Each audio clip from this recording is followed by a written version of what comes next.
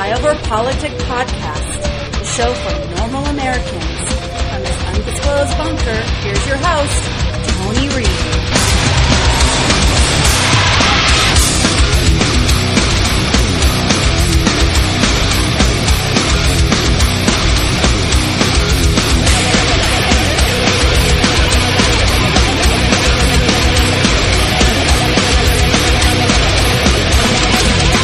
Legendary documentarian Ken Burns is here. It's good to see you. Good to see you, Chris. Do you have answers? I think we're in the middle of an enormous reckoning right now in which the anxieties and pains and the torment centuries of injustice are bubbling up to the surface. It's very important for people like me, of my complexion, to be as quiet as possible and to listen. What I know from my reading of history is that the Confederate monuments have to go. They were put up in the 1880s and 90s when white supremacy was being brutally reimposed over the old Confederacy. Again in the late teens and 20s when the Ku Klux Klan was ascendant. Again after the Brown versus Board of Education decision in 1954. And so we see that these are not monuments to history and heritage, but they're an attempt to rewrite history and to essentially celebrate a false narrative about what happened during the Civil War and to send the wink winks, the dog whistles, as we are fond of saying today, across the generations about what the Civil War was about. It's so interesting that we're even having this argument because the people that we memorialize, the nation's forts that are named after Civil War generals, these are all people who fought to perpetuate slavery, which right. must be an anathema to every American. Well, and they're also people responsible for the deaths of these are people responsible for the deaths of loyal American citizens. Well, they make a play to heritage, a Ken. travesty. They make a play to heritage that I think is a losing argument with the Confederacy, but when you extend it to the Founding Fathers, Abraham Lincoln, well, at least not in a memorial where he is seen as above a black man, Thomas Jefferson, Washington, Grant, is there a danger in going too far, in your opinion?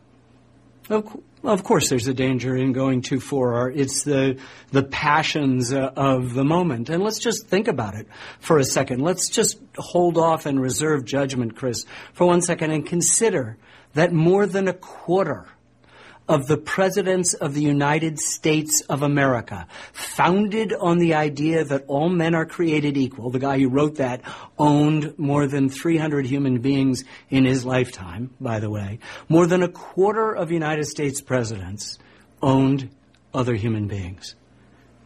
This is a huge thing that we cannot just dismiss. But I would say the Confederate monument, for me, is an easy decision. We have to get rid of them. They're not about heritage. This is a specious argument. This is about the reimposition of white supremacy in the South at various periods. There's nothing about the names of the bases and the forts should be changed. You know, we've taken down the statues. It's a good thing to do. And we now need to continue this reckoning by looking as carefully as we can. Monuments are hugely important. They're acts of fact, but they're also acts of mythology. They're acts of symbols. Your father told me in our film on the Statue of Liberty, symbols are important, but it works both ways in this regard.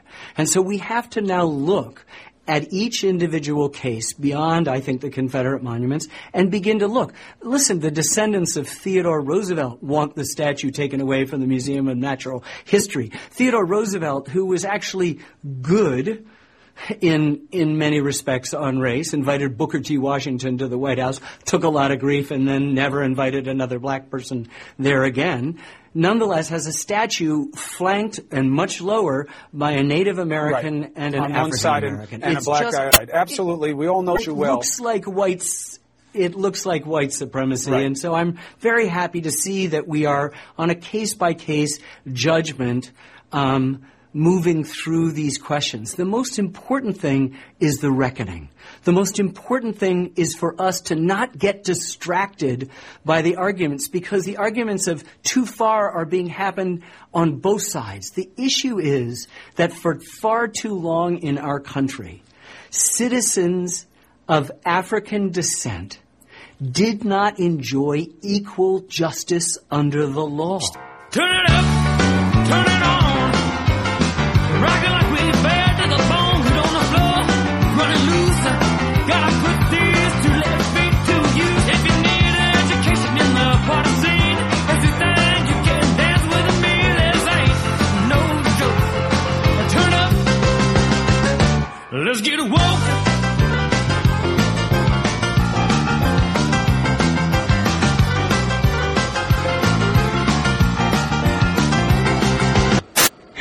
Well, the best-selling book in the country right now, in case you haven't checked the rankings, is not a spy thriller. It's not a young adult fantasy novel.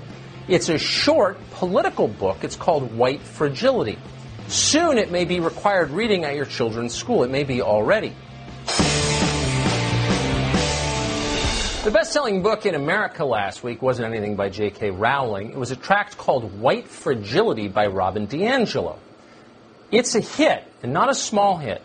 White Fragility has sold so many copies that the paperback edition is out of stock on Amazon. Schools and companies across the country are ordering it in bulk. Deloitte is pushing it, so is NBC and Harvard Business School. The CEO of American Airlines was recently photographed reading the book. This fall, White Fragility is likely to be required reading at your children's school. You may soon be told to study it on a corporate retreat, so it's worth knowing what it is. What's it about exactly? We read the book, and we'll sum it up for you in 4 words. White people are racist. Not just racist white people, all white people, whether they're 6 years old or 100 years old. All of them are, by definition, racist. They are racist because they are white. Only white people are racist. No one else is. Robin DiAngelo tells people this for a living. She's a professional anti-racist educator. She shuttles between schools and boardrooms telling people that their DNA make them evil. She makes big money doing this. Last year, for example, the University of Kentucky, a publicly funded university, paid DiAngelo $12,000 for 2 hours of this message. The school could have used that money to give poor black kids an education, but instead they handed the cash, that's more than a third of what the average American makes in a year, to a not very bright white lady to tell them they're racists. In other words, Robin DiAngelo has a very good gig.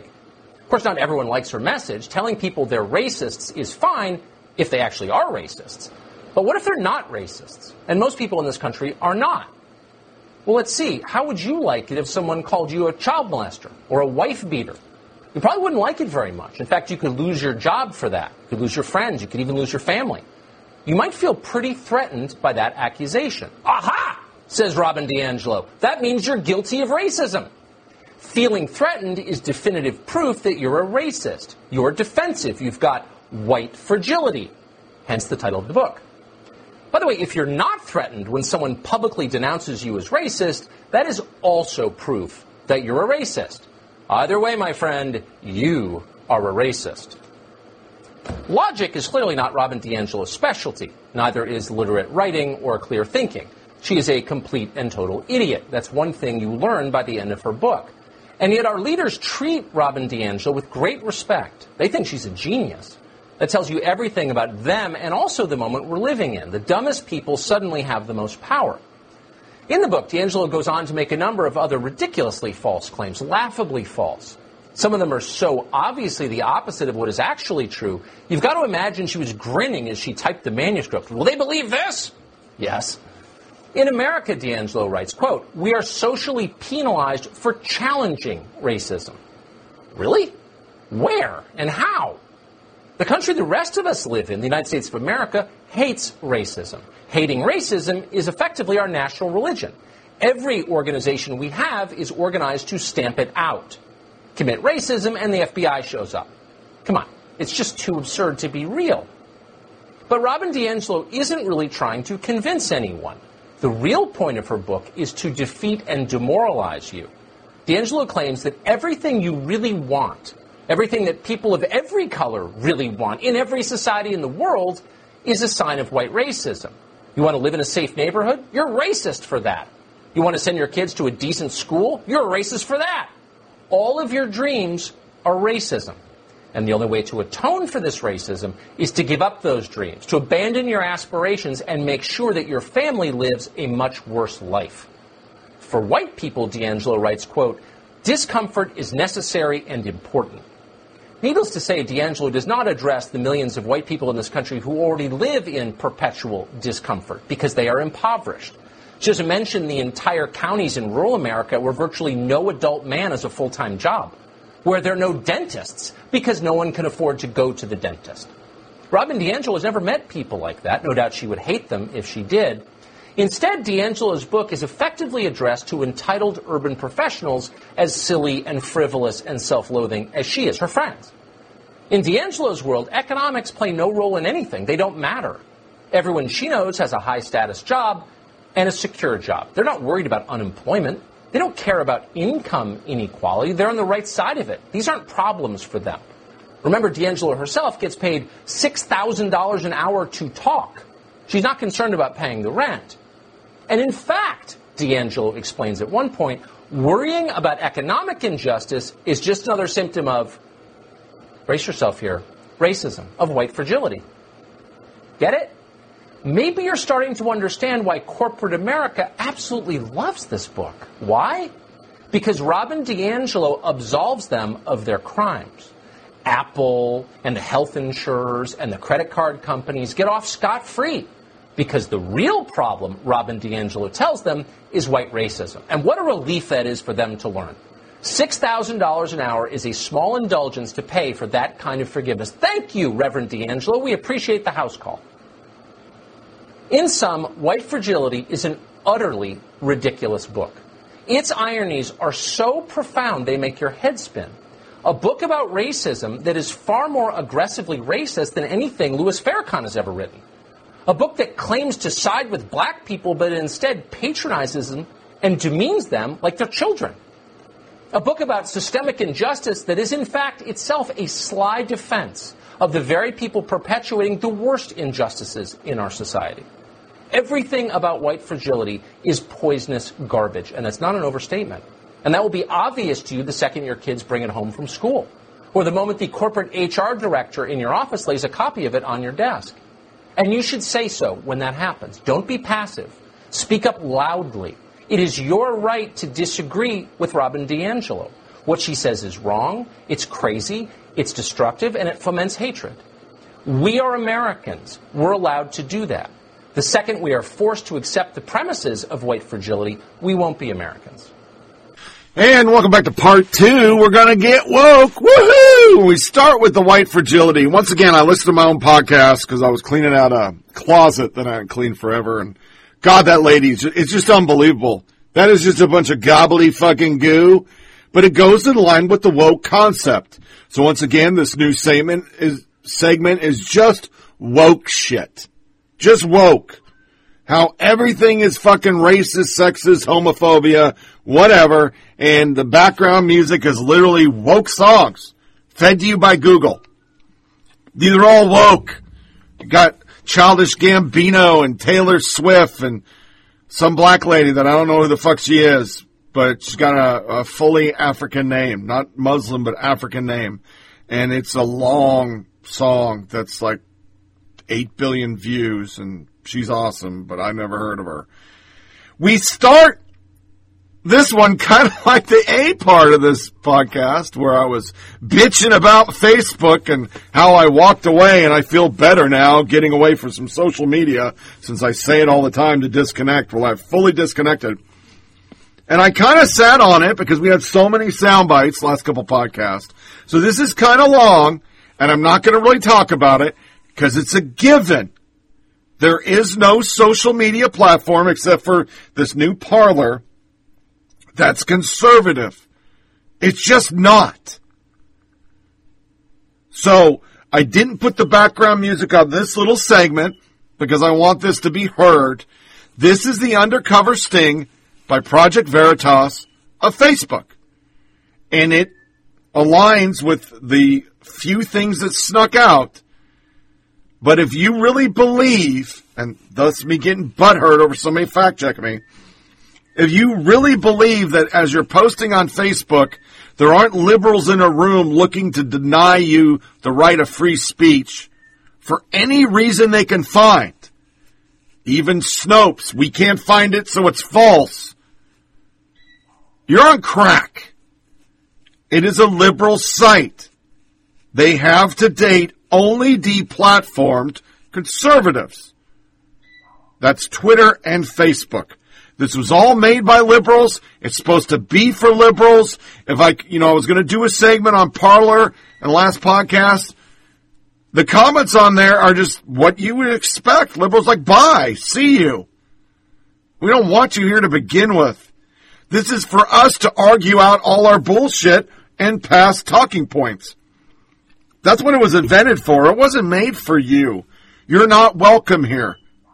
Because they're the party that say anybody who doesn't think like us isn't welcome in society. That's why the media doesn't cover violence. That's why the media doesn't cover all the horrible things happening in our country right now. Or even explain that, isn't it stupid that they want to take down the Emancipation statue paid for by slaves? No. Because you're stupid and you're a racist. So here is a very long soundbite of Facebook.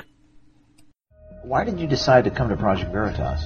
We're deleting or actioning 300 posts a day, and so if you magnify that by however many content moderators there are on a global scale, that's a lot of stuff that's getting taken down. So I saw some discrepancies, I saw some evidence of bias. We bring the game to it could work on the left side. Yes. But the left... How? Yeah, how? Freedom of speech is the main one. That's what you said. Facebook favors the left. They do, 100%. We work with a lot of liberals. Yeah. I would go in there with a MAGA shirt or a MAGA hat, I'd get my ass beat. They were able to fire him without having to worry about discrimination. Intelligence, right. No, yes, because it's a white man. Yeah, white man, so no problem. He can't do it that easily if there are other issues. Oh, it's easier when they're white men. Okay. No one has the white man's back anymore. You're saying because he's a white male, there's more that if leverage. he chose to sue the company, most attorneys would just laugh. Talk to me about what we're looking at here. Basically, it's okay to call straight white males filth if in the context of for not supporting the LGBT. Hate speech is allowed if it's, quote, intended to raise awareness for pride, LGBTQ. So hate speech is allowed in some cases, but apparently not others? Correct. And I think we have some tape of people saying that you were targeted because you're a white male. He applied for 2 jobs that he should have got. But he didn't get them? Ryan applied for 2 jobs. He did not get them because he's white and conservative? Or just... So I spent quite a bit of time looking at pictures of hate organizations, Hitler, Nazis, MAGA, Proud Boys, all that stuff all day long. So yeah, he groups together hate organizations, Hitler, Nazis, MAGA. So that's kind of how the moderators are conditioned to think. So the policy is called dangerous individuals and organizations. So in that same list, there's also terrorists. I'm assuming you had a confidentiality agreement with Facebook's Cognizant. Are you worried? Yeah, so I signed the confidentiality agreement with Cognizant. But at that point, I was seeing them interfering on a global level in elections. But yeah, we've been getting a lot of content about it. I had like at least 10 jobs today. A bunch of shit rednecks threatening civil war if you I know, for real, guys. Yeah. I managed.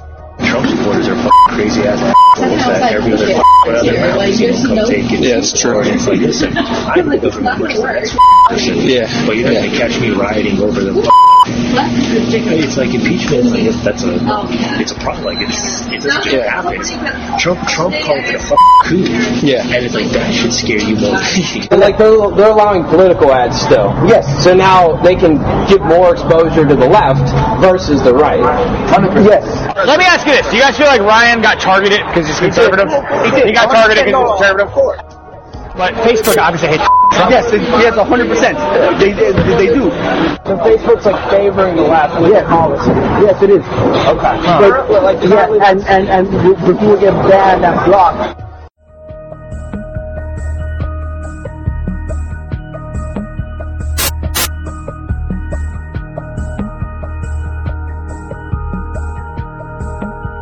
It's simple. As you say, be brave. I am more brave than I am scared of any trouble that anybody could give me for breaking some stupid NDA.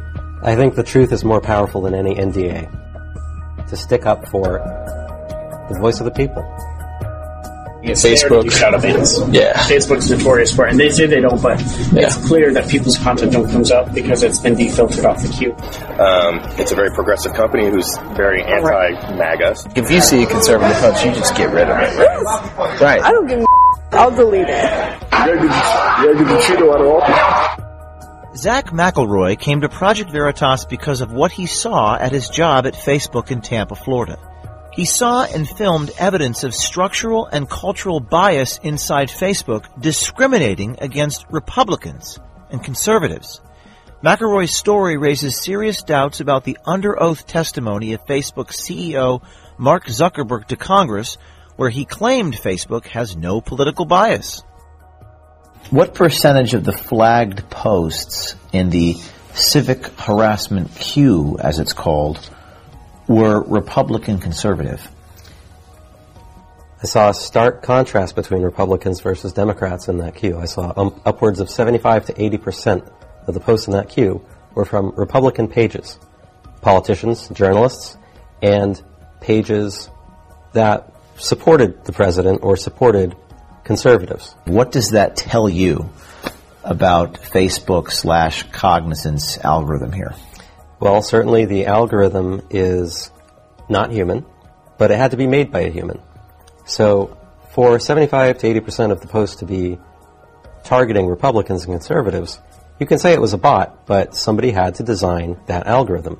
So really, somebody at Facebook. Some people on Capitol Hill have expressed interest in this ratio that you speak of. Are you willing to potentially testify under oath that 3/4 of the posts that you saw flagged were in one political direction? To the best of my knowledge and ability, yes. To me, censorship online is one of the biggest issues facing us in the lead-up to the 2020 election. Well, insofar as I was not somebody who was working behind the scenes on policy, but rather as someone who was enforcing policy, I saw everybody around me, and I saw myself, and I did a little bit of comparing, and I thought, there really are not very many conservatives here. And because there are not very many conservatives, I really don't think there are very many people sticking up for the voice of conservatives at a company that handles all the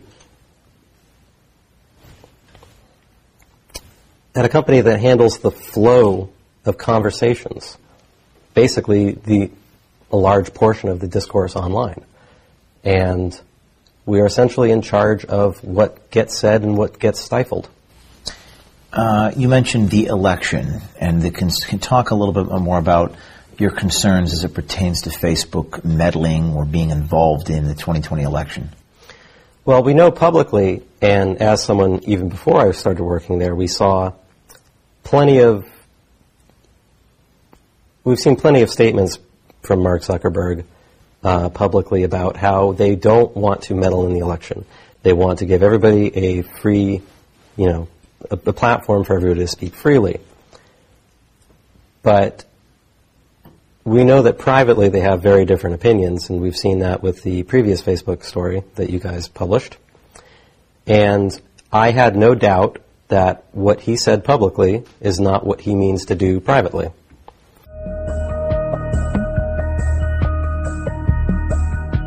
So let's go to the Trump cartoon, this one here. Is this something that you saw at your tenure? Yes, I actually saw this image a lot. Tell me about this. Well, this is an image, I believe it's in an art museum in Portland. They put this up as a bit of a political statement, and Facebook actually reacted to this, at least internally. They gave us a memo saying that this would not violate for violence and incitement or anything else, really. And so we were told to leave this image up as long as it didn't say, oh, I'm going to actually kill Donald Trump or something like that. So you just told us about this one where they allowed it to stay up. They think that this cartoon with Elmer Fudd has high severity violence and incitement, but this does not. How do you reconcile that as a Facebook cognizant insider? Well, frankly, I don't. There's no difference between the two. There's no logical reason why the determined reaction to those two posts would be different. They should be the same. This is was this something that you took a screenshot of? Yes, it is. Talk to me about what I'm looking at here with Don Lemon. This was a memo given to moderators in, looks like, November 2018. They made an exception for content around involving a thing that Don Lemon said on CNN around the time. It says CNN host Don Lemon recently said white men are, quote, the biggest terror threat in this country, unquote. This is implying that white men are terrorists and so would typically violate this dehumanizing speech, they call it. As this is a newsworthy event, Facebook's content policy team is allowing a narrow exception for this content on the platform. Why would they do that? Well, it's hard to say. They would like to say that this was newsworthy, but frankly, if they say that this is newsworthy, that means that they can say anything they want is newsworthy. Well, certainly there is obviously an intention on Facebook's part to have the back of people like CNN and hosts like Don Lemon. Also flagged in the queue were comments from unknown conservatives about Project Veritas videos. And in this case, it was a post regarding the Project Veritas ABC Epstein Amy Robach hot mic tape. Why did the algorithm flag this at all? I don't know why the algorithm would have flagged this. I don't know why any bot would have chosen to select Project Veritas's page on Instagram or Facebook to monitor, basically. Mm-hmm. And in this post, it appears to be a post featuring a comment made by Infidel, who is a verified Instagram political commentator, and The Typical Liberal, who's another Instagram verified commentator. And in this Infidel post, it reads, thankfully, there are honorable journalists like Project Veritas willing to hunt for and tell the truth. No matter what, the truth will prevail. Oh, and Epstein didn't kill himself. Yes. Why is this being flagged? Well, frankly, there's no reason that this should be flagged. Are these the only posts you saw flagged with Project Veritas, the Amy Robach tapes? I saw that one. I think I may have seen one other one that I believe I recorded. If I didn't, then I must be mistaken. But yes, I've seen Project Veritas in that queue. Will they flag us more after this expose comes out? I predict they will. Let me run something by you. You know that civic harassment queue that we've been in lately? Yeah. It's just me, or is it they call Republicans in there? Yeah, it's all Republicans. But a lot of it comes off of Trump's page specifically. Yeah, because I see like a Bernie post, and then I'll see like 5 Trump posts in a row. Yeah, it looks straight Republican related. Like, I love our president. Why are we getting this? Steve Grimmett is a content moderator for Facebook in Austin, Texas. It's a very progressive company who's very anti-MAGA. I know that Facebook does have a Trump rule where they still allow him on the platform even though he says things that if anyone else said it. And that's the fortunate thing is, even if he does say something, if it gets repeated, we can at least get the average Joe. But it goes back to our discussion earlier. It's hard when you've got the top person in the country. That's his MO. But Facebook's done a lot better job of at least policing the mimickers and the mockingbirds that come after Trump. I assume your coworkers were deleting a lot of Trump. Nobody likes Trump on the side. You don't leave any go, do you? Like, if you see a conservative post, you just get rid of it, right? Right. I don't give no I'll delete it. Good. And they'll get salty. It's mostly like, even if it's not, even if it's in policy, like, you're deleting that, right? Yeah, I don't give no It's like 1 week left. What are they going to do? Like, right. Send me to OIP? I don't give a You told me that you just whack all the conservative posts and just gone, right? Yeah. No, honestly, like every time half the time when I delete people for I'm like, you should be on a watch list, dude. Yeah. Seriously. Trump supporters like to throw around like Trump derangement syndrome as like, liberals being crazy. I like to think of it as actually you're the one that has Trump derangement syndrome. You're losing your goddamn mind as soon as, because they're just like, Trump 2020. Yeah. And it's like, that sounds a little more deranged to me when you end every argument than that. Like even like hashtag MAGA or hashtag MAGA 2020. It's political, stays up. Yeah, but not for you. Oh no. Deleted. Yeah. So it's like delete any like positive Trump supporter stuff. But if it makes them look bad, We have to take it down, but I leave it up. You leave it up. So if you see something that's not supposed to be up, it's probably me. So you've deleted just hashtag MAGA? Yeah. Like the post gone? It's common sense. Who else is like you? Like in the office? Who else that proactively deletes? Well, I hang out with a lot of people because they'll come up to me and they'll be like, "Post me," and then when I do, it's like, you set yourself up. But there's Marcella. I hang out a lot with her. There's like other Asian guys that I hang out with. Kevin, who's like the midget that I harass about his height. And then there's like Trug, Gabe, Cassie, Jen. Yeah, Dante, Skylar, Shania. Those are all like the resistors. The people that I hang out with. Yeah. And they all do the same thing as you, content moderator. How many of you are they take your own stance and say we're just deleting whatever all the Trump posts? There's only probably like 16 of them. And you guys you just delete everyone? Yeah. So 16 in the morning. I don't believe in pushing the left agenda. Yeah. And that's the thing. How? By allowing a lot of stuff that are very far left to be still on the platform. Like, for example, like racial stuff. Okay. You could call me white trash based on me being white, but I can't. But if you say Asian trash, black trash, brown trash, we got to delete stuff like that. Right. So they're very, they'll allow certain things, but not for others where you would think something could be. And so that's just, one example. But and they're very like politically. Yeah. It's like you could say anything you want except kill for someone on the right. Okay. But if it's someone on the left, then it's about their race. That's up in like governmental things. You have to take that down for hate speech. Yeah, and then she has a MAGA hat on or something. You'll delete all of them. Yeah. I would so do that though. If someone wears a MAGA hat, I'm gonna delete it for terrorism. Yeah. You just have to like go hard that day. It's just like get into work early. Like I'm on a mission. Like make up for the last year. Oh really? But if they attack like Bernie or something, maybe I'll take that. Yeah, I can take that. Like what type of attack? Say like Bernie is this and this, and he doesn't believe in that, and he's just like this or whatever. I'll just take it down. It's like, think about the amount of impact that you could have if you remove those types of posts. Yeah.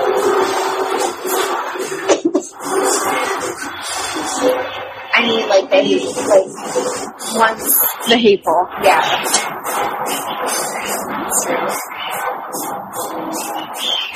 I'd rather remove Trump posts than Bernie posts though, because I feel like people just say, "Oh, I don't like Bernie," or "Bernie's a communist." Like, I don't really think that would impact anything. But if a Trump post was to come up and it was promoting Trump, and I could take that down, then I feel like that would be.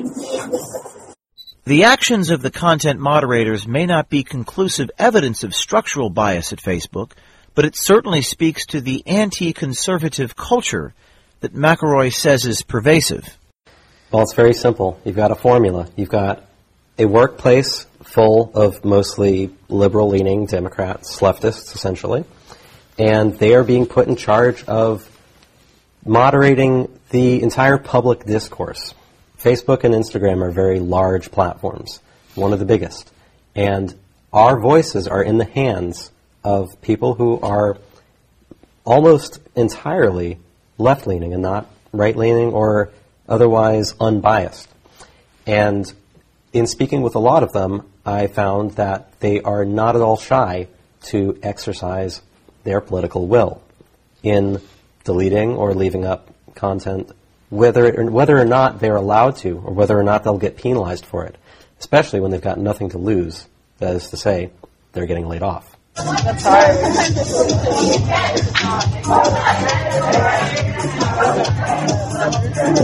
What if, I know, I come up with some good asses sometimes where they like let me slide. No one cares. No one cares. They're just deleting everything they want. I know a lot of people, always going back to politics, but hey, fighting the good fight. I know a lot of people are taking down, Trump post stuff. Oh yeah, I knew that too. I was like, you know what? I'm not going to hold you accountable for taking it down. We have like 30 minutes left. I'm like, what do you want me to do? It's for the better. Yeah, hell yeah. You gotta get the Cheeto out of office. I'm thinking, delete like every Donald Trump post I see on the timeline. Oh, okay, I thought I was the only one. You think? I thought I was the only one doing it, okay? You're doing it? I thought I was the only one doing it. But I'll be here. I just feel spite. Revenge for all the I mean, what you think? They gonna audit you? Who cares? who knows? I don't know, but I just feel like I'm doing something. The problem, I think, again, it's globally, they want part of them in this picture, in this global picture. Therefore, Christians are always, you can't believe how much Jesus stuff that has been attacked over and over and over again against Jesus or any type of Christianity. You can blaspheme Jesus as much as you want. Yeah. On Facebook. But if you go against somebody that's wearing one of those Islamic hats and thinking that they're going to blow themselves up, well, that's hate speech. But if there's anything over here and in name of Christian, shares a Bible verse or just, says this, that may appear to go against homosexuality, well, that's hate speech. That's, this and that. That's not allowed. It's pretty clear that Facebook has a political agenda. And it's also clear that if you're not in line with that, you're less likely to be heard. Do you think if it was like a pro-Trump whistleblower that they would protect him to the same level? No, right? I think they're very biased with who they protect. At a certain extent, like the bias. You've seen the Twitter shadow banning. So I wonder if you've seen anything at Facebook. Shadow bans. Yeah. Facebook's notorious for it, and they say they don't, but it's clear that people's content don't comes up because it's been defiltered off the queue. Yeah. Thanks. That's crazy. They're doing something, man. They're just trying to pretend like they're not. Yeah. Well, it's definitely being done. I don't know if there's any plans to make it more, to make it a true shadow ban. You post these things, nobody can see you're not banned, but nobody can see you. So a lot of things that we have to look out for are the dog whistles, are the content coming from places that is a haven for white nationalism. So there's an insider watching this program and looking at what you did and working inside of whatever company they're working. Maybe it's Google, maybe it's Facebook, maybe it's, CNN. What is your message to those people who have not yet made the decision to do what you've done? I would say you can do it too. I would say it's not as impossible as you think. McElroy signed non-disclosure agreements when he started and ended his employment at Facebook Cognizant. Are you afraid? I think the truth is more powerful than any NDA. Facebook needs to be transparent about their political bias, both institutional and cultural. If you're on the inside of a big tech company and see issues that need to be exposed, come to us. We will have your back. Be brave. Do something.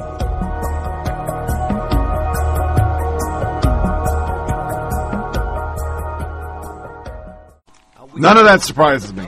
None of it makes total sense. And I forgot to talk about the bumper that came in. I played the Ken Burns because I think it's just perfect where we're living right now and woke. This guy made his bones making a Civil War series that educated everybody. And most of that series was not about slavery. It was lionizing Robert E. Lee, Stonewall Jackson, the plight of the Confederacy. And now, 30 years later? Oh, fuck, it's horrible. Tear it all down. I made my money off it, so I don't need it anymore. That's pretty much his fucking attitude. So, let's get into the good woke shit. My Little Pony fans are ready to admit they have a Nazi problem. Even a niche subculture built around magical cartoon horse is reckoning with racism. I didn't make that up. That's the Atlantic. That's a real thing. And let's read a little bit of it. This is just perfect woke. My Little Pony fans have a Nazi problems for a long time. That sounds just like a strange no matter how many times you say it. My Little Pony, Friendship is Magic, is a cartoon television show about friendship, compassion, and a group of magical horses with names such as Twilight Sparkle and Fluttershy, who live in a fantastical land called Equestria. It's marketed to children. Nonetheless, it has an extremely dedicated adult fandom, which is mostly made up of men, or bronies, and they've been referred to for nearly decades. Most of the men are white. Some of these men are vocal white supremacists. The brony subculture is about a niche as they come. Born in the internet forums in the early 2010s, an era where hyper-specific interest were the organizing principles of social media. Even so, bronies have long captured the word's attention. They hold well-attended fan conventions. They've been the stars of multiple documentaries. Many of the show's adult fans generally enjoy My Little Pony and the wholesome escapism it provides. Others, however, delight in the irony of their fandom. To them, it's edgy and provocative to be an adult obsessed with cartoon ponies. That's where the Nazis come in. Jesus Christ. My Little Pony fans proudly express their enthusiasm for the show by sharing their own cartoon drawings of the main characters, which they usually upload to image boards. The most popular of these sites, called Darupuburo, a combination of character names and common terms for image boards. Darupuburo hosts millions of My Little Pony artwork, plenty of which are simply tributes and magical friendship, but a substantial number of them are extremely jarringly violent. An image that I recently viewed on the site depicts a My Little Pony character presiding over 3 lynchings and 1 beheading of cartoon draw to represent various marginalized groups. Durapu even lists racist and researchable category, and more than 9,000 pieces of art are tagged as such. Or 900, excuse me. And I'm not reading anymore. We're just going to stop there. So some assholes went there. In here, Republican Party is typed about 7 times. They even brought in SpaceX. Yeah. When reality, the majority of the people that are into My Little Pony are this. This is from Now News, because remember, as all this is happening and people are getting pissed, and I saw it the other day, and I think I have the soundbite. Well, do I have the soundbite? I think I grabbed this because it was perfect. Here it is. I'm going to play Now News pushing some trans dude guy, black guy. Because remember, the tip of the intersectionality spear is a black trans dude dressing like a girl. You get the most check marks on your intersectionality scorecard. I mean, you're the coolness. And it pisses people off. So, forever on this show, I was saying, if I was an African American, I'd be pretty pissed off how Democrats who did nothing for us, and not all Trump, but somehow the economy worked out now, and they had the lowest unemployment before COVID, and things were really looking up. All Dems talked about was trans, the 0.4%, because they believe they have the 30% of the country that's POC in the bag. So they don't really pander to those people. They don't really care about their votes. They don't do any kind of fucking reform or anything because they're going to vote for us. But we need that 0.4% trans. So this is Pride Month. And they've been kind of stepped on because of George Floyd protest, and Black Lives Matter has reasserted itself. But Now News is still doing the trans stuff, and you still have gay shit on your Netflix and Amazon because it's Pride Month. And I even got a Pride thing from Joanne Fabric. Sent a Pride email because they don't want that group burning down their warehouse.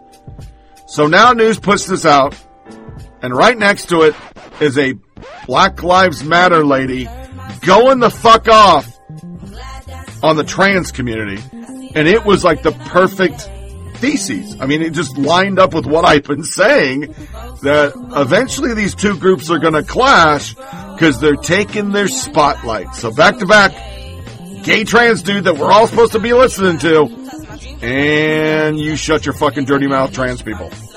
America's biopharmaceutical companies have one very important thing in common: a common enemy. We're making great progress because we're collaborating in ways that we've never done before. In a matter of weeks, we've progressed from potential treatments to antibodies and antivirals that have shown positive results. To several promising vaccine candidates. Because science is how we get back to normal. A flag, a pride flag, but not only did they put up a pride flag, they put up a transgender rights flag, or a trans rights flag. I guess that's what you want to call it. It's to represent trans people, though. It's fucking trans flag. Put the Black Power fist on top of that shit. They gonna put the Black Power fist on top of the trans rights flag. My nigga, y'all are out there for Black Lives Matter. Y'all ain't out there for nothing that has to do with trans. Like, you out there for Black Lives. Why the fuck is the trans symbol up there? That wasn't even created by black people. The shit was created by white LGBTQ. So why the fuck is that up there again? It has nothing to do with the Black Power movement. It has nothing to do with empowering black people. It don't got nothing to do with reparations. It don't got shit to do with better housing, better school systems, fucking prisons, police brutality. It don't got shit to do with none of that. But you so quick to throw our fucking fist up there. Nigga, that is disrespectful. And I was mad at the black people out there that was actually yelling and were cheering these niggas on to put it up. You niggas don't know nothing about your history. What the fuck? Nigga, that's our symbol. Black Power, that's us. This is us. It should have been all black, or the only colors that should have been on that fucking flag is red, green, and black. That's it. Those are African colors. You can put those up there if you want. Maybe a little bit of orange if you want. Shit, make it Kwanzaa. I don't give a fuck. That shit was disrespectful. You know what?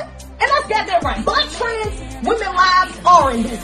They are fucking danger. They are in danger. Because you know what trans black women are? Black men. So of course their lives are in fucking danger, because at the end of the day, it's not the fact that you got a dress, it's the fact that you have melanin. That's why. And you're a black man. You're a man.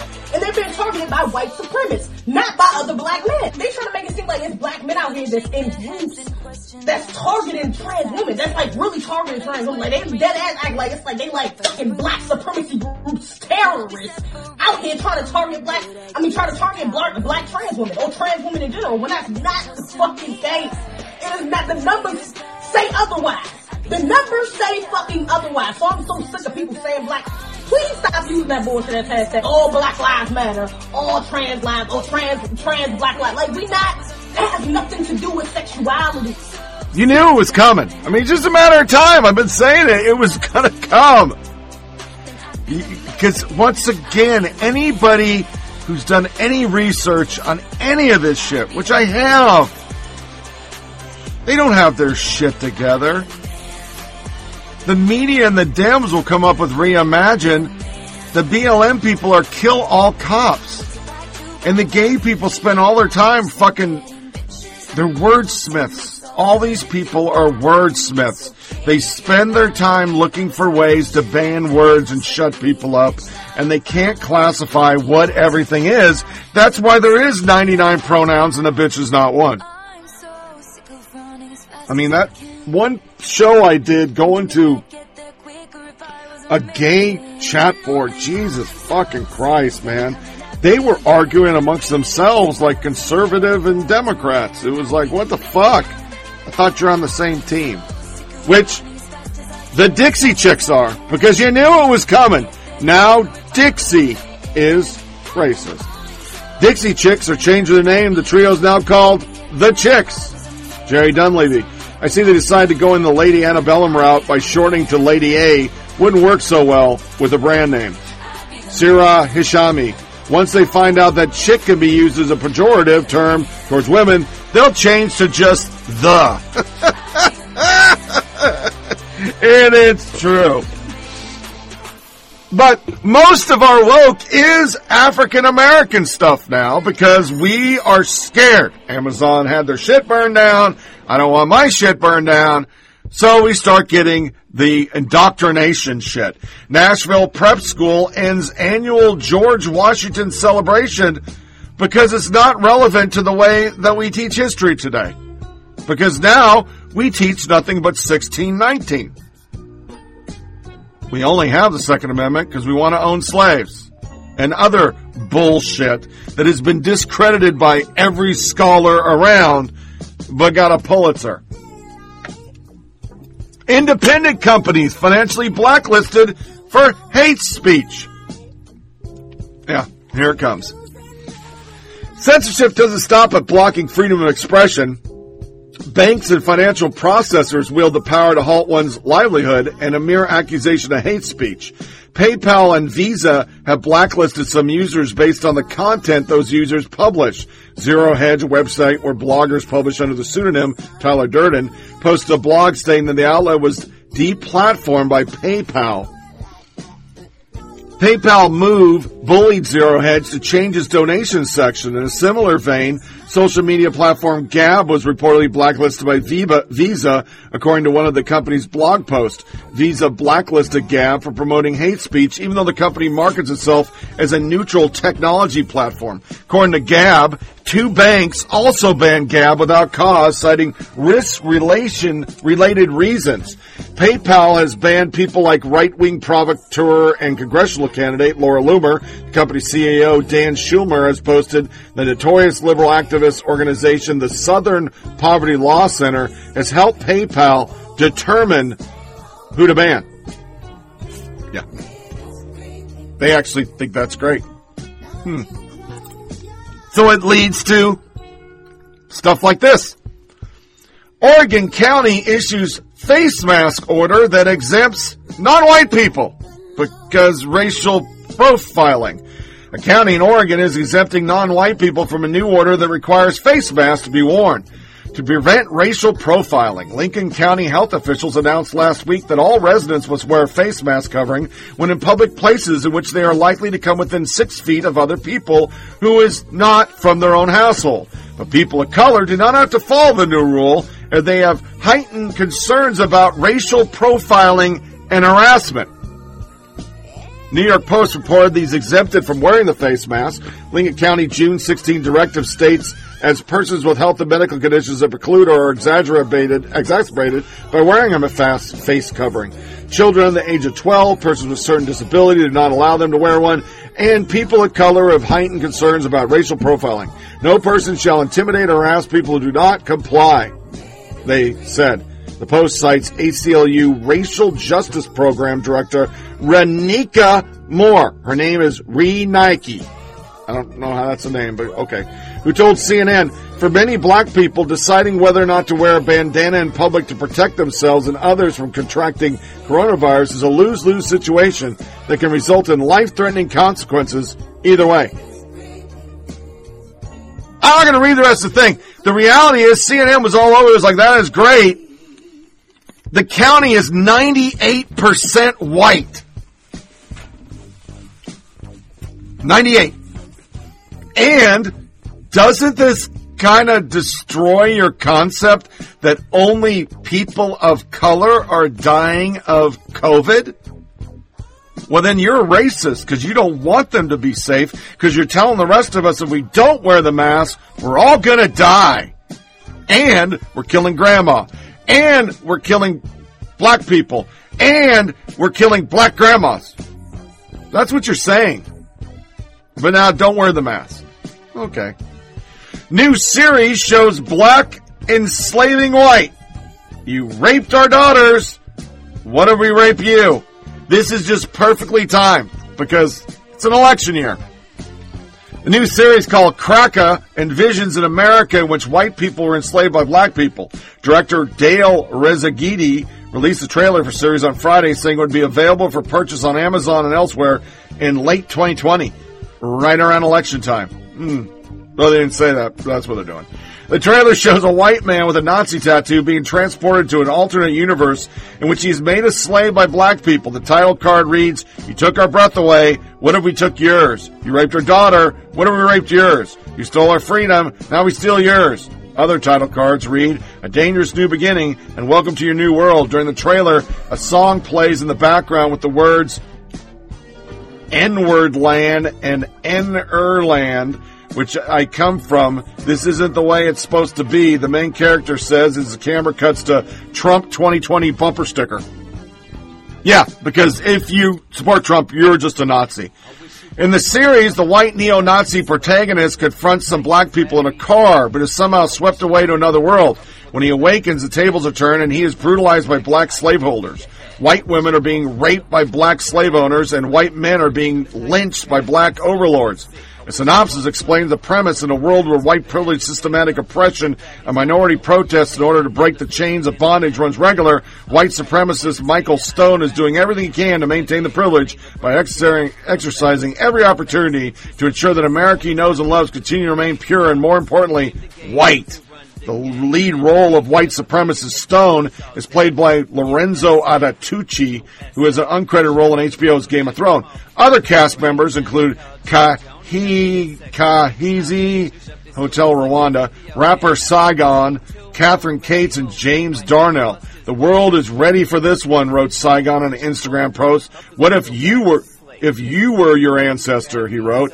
I could never be racist because I treat people how I want to be treated. When you see things through the eyes of other people, sometimes the message resonates. Some questions whether Regani wants to spur violence by the series, although some people claim the new series doesn't glorify violence against whites. The show creator, Dale Regani, has emphasized that he wants his fans to cheer when the show's anti-hero, white neo-Nazi, is brutalized by a gang of black slave owners. Sausage Roll wrote, "The trailer was met with disdain on YouTube. Repulsive and hateful. What's next? Revenge movie set in modern day? Seriously, how long until an entire generation of actual racists is created? Sometimes I think that's what they want," one viewer wrote. "Yes, because this will really help to ease racial tensions, won't it? Smart move. Not."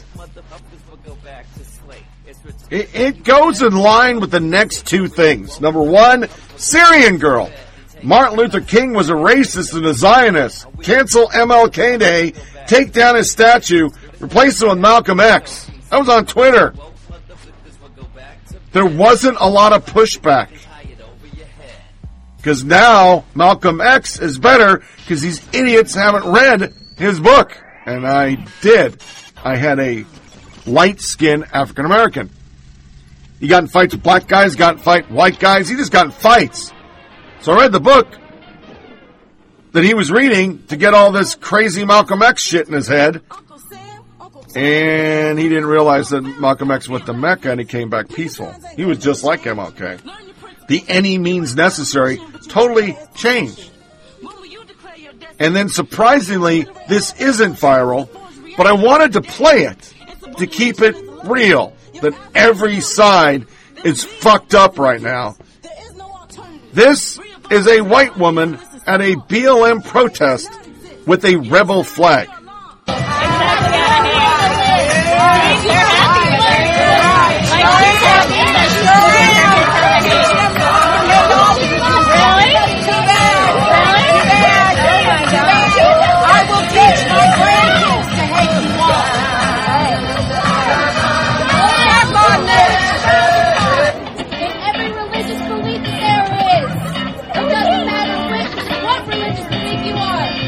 Hating is not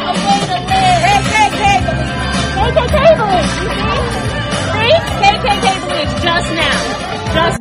I'm really surprised that didn't go viral. It is repugnant. It is horrible. She's tried to apologize, but that is just fucked up. But I play it because that's where we're heading. And I really, truly believe it's by design. They want this. They want everybody fighting amongst themselves. They want everybody to believe that America is irredeemably racist. And they truly believe that if they get everybody fired up, and eventually, and I think it's why black BLM people are chasing whites with, fucking fireworks and shit, and parading slaves, and coming out with series of, white people are the slaves now. They'll get people to push back, and then they can go, look at those racists. Because they've been clinging to Charlottesville for 3 years? All we talk about Charlottesville. 400 idiots with tinky torches, one guy getting bricked who freaked the fuck out and killed somebody, and that's your racist.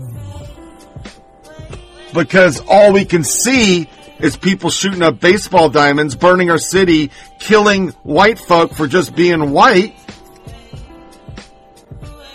And we see it because they can't censor it on Twitter. It's too much. There's just too many incidents. You can't wipe it all away. There are too many examples of extremist actions right now. But with the Bubba Wallace and we're in woke, I gotta go with the 10 greatest hoax ever. The Duke Lacrosse rape. Remember that? That was all fake. Anna Anderson, the most famous of many women who falsely claimed the Grand Duchess Anastasia of Russia. Anderson claimed in 1922 she had actually survived when the rest of the Russian family was murdered. Janet Cook, Pulitzer Prize-winning article. In 1980, Cook Washington Post article about a 9-year-old heroin addict rocked the world and won her a Pulitzer. A year later, the Post stood by Cook article when questions arose, but ultimately she returned the prize after confessing it was fake. Kitty Govanese and bystander effect. Kitty Govanese was a real woman who really murdered outside her apartment, murdered outside her apartment in 1964, but thanks to Flaw reporting by the New York Times, her death sparked a fake psychology term known as the bystander effect. You're probably taught this in high school and college. The effect suggests that people who witness a crime but know there are other witnesses are less likely to report the crime, thinking someone else probably already did. That theory was based on a claim from the New York Times reporter who said 38 people witnessed the attack but didn't call the police. War of the Worlds hoax. Orson Welles.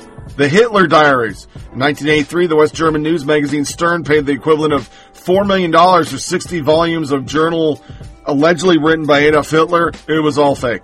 Piltdown Man. In 1912, a man named Charles Dawson claimed he had discovered a skull that was a missing link between men and apes. The skull was referred to as the Piltdown Man and was accepted for science for 41 years before it was found out it was a hoax. Loch Ness Monster photo. Satanic daycare panic. For nearly a decade, starting in the early 1980s, some children made fantastic claims of sexual abuse at hands of Satan-worshipping daycare workers. People went to jail. Some were only released a few years ago. The saga was extended by a child psychologist who pushed children to say it was so. Alicia Esteve. Tanya Head. Tanya Head claims she worked in Merrill Lynch and World Trade Center South September 11, 2001. She said her husband worked at the North Tower and was killed. Told a fantastic story about working on the floor, hit by the second plane, and being carried to safety by a 9/11 hero, Wells Crowther. In reality, Head was a Spanish citizen who was in Spain on 9/11 and never worked for Merrill Lynch. There's a whole bunch more. That's the Daily Caller's vision. And right now, we have the Kung Flu. The Trump White House is going to new lengths tonight to defend the president after he very publicly used a racial slur to describe the coronavirus. We're joined by our chief political correspondent, Dana Bash, and our CNN political analyst, David Gregory. Dana, I want you and our viewers to watch the White House press secretary today defending President Trump's use of that racist phrase. Listen to this. Why does he use racist phrases like the Kung Flu? The president doesn't. What the president does do is point to the fact that the origin of the virus is China. To be clear, I think the media is trying to play games with the terminology of this virus, where the focus should be on the fact that China let this out of their country. So, Dana, when the president uses a phrase like that to a crowd of overwhelmingly white supporters in Tulsa, Oklahoma, the other night, it clearly sends a very strong message, doesn't it? It's a racist term. Full stop. David, it's clear the president is doubling down, though, on these racist messages, doubling down on what's called the culture war. What's unclear is whether it will actually rally his base as it did in 2016.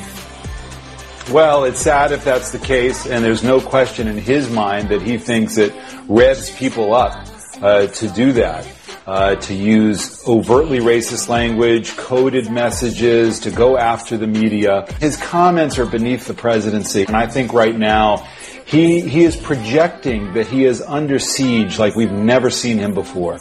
You know, to me, it's reminiscent of Richard Nixon before full-blown Watergate, but when the Vietnam War demonstrations were starting to gain traction in the U.S. Now, do I think it's smart that Trump did this? I don't think it was. But you came up with this bullshit. Yamiche Alcindor made it up, and now he's throwing it back at you, and I think that's fucking hilarious. Hilarious. It just cracks me the fuck up. Whose faces will be carved to Mount Rushmore when it's inevitably blown up? And that's a call. Ben Shapiro, so when is our woke historical revisionist priesthood going to insist on blowing up Mount Rushmore? They're now saying they shouldn't blow it up because of the ecological damage it would create. It just needs to be erased somehow. That's what Native Americans are saying. Oh, it's coming. Don't worry, we got the Star Spangled Banner today. That's got to go away, too. Past and current employees, Planned Parenthood steeped in white supremacy. Holy shit, they're eating their own. Is Black Lives Matter cancel culture finally coming to PPFA, the nation's largest abortion business, founded by Margaret Sanger and leading killer of black babies? It appears that way. At least they're the largest affiliate. The woke mob is trying to take down PPGNY CEO Laura McQuaid, whom they accuse of having a Trumpian leadership style, in a story that's only been covered by a handful of online outlets. An open letter to PPGNY board of directors signed by 300 current and former staff members on June 18th alleged abusive behavior, financial mismanagement, racism, and weaponizing of the work of diversity, equality, and inclusion against staff, and decimation of institutional knowledge due to unprecedented rate of staff turnover. This is definitely part of a racial reckoning they admit to have been inspired and emboldened by national movements led by black people holding organizations and institutions accountable, working to dismantle systems of oppression and white supremacy. Planned Parenthood was founded by a racist white woman. That is part of the history that cannot be changed. While efforts have been made to undo some of the harm from institutional racism, many of these issues have worsened under McQuaid's tenure. After years of complaints from staff about issues of systemic racism, pay inequity, and lack of upward mobility for black staff, highly paid consultants were brought in 3 separate times. Later on in the article, rather than using their true definition, senior leaders and upper management have used terms to manipulate and silence those with different opinions and perspectives, leverage identity politics by putting black and other people of color in positions of leadership who actively participate in harming black staff. PPGNY repeatedly tokenized their equity chief and learning officers. What do you expect? The entire thing was brought up by fucking a eugenicist. All your fucking buildings are in black neighborhoods. And the majority of babies killed at Planned Parenthood are black. The media's not going to cover that because it's a slush fund for the left. If we really cared about black lives, black people say this on Twitter all the time, PPFA would be dismantled because that's who they murder. Simultaneously, pro-life people were at a PPFA clinic in Illinois and were egged. But the media ignored it. So as we're canceling the left, oh, don't worry, we have pushback on this. It's coming. Here's Jimmy Kimmel's apology. I have been reluctant to address this as I know doing so would be celebrated as a victory to those who equate apologies with weakness and cheer for leaders who use prejudice to divide us. That's a Trump bash. The delay was a mistake. There is nothing more important to me than your respect, and I apologize to those who genuinely hurt or offended by the makeup I wore or words I spoke.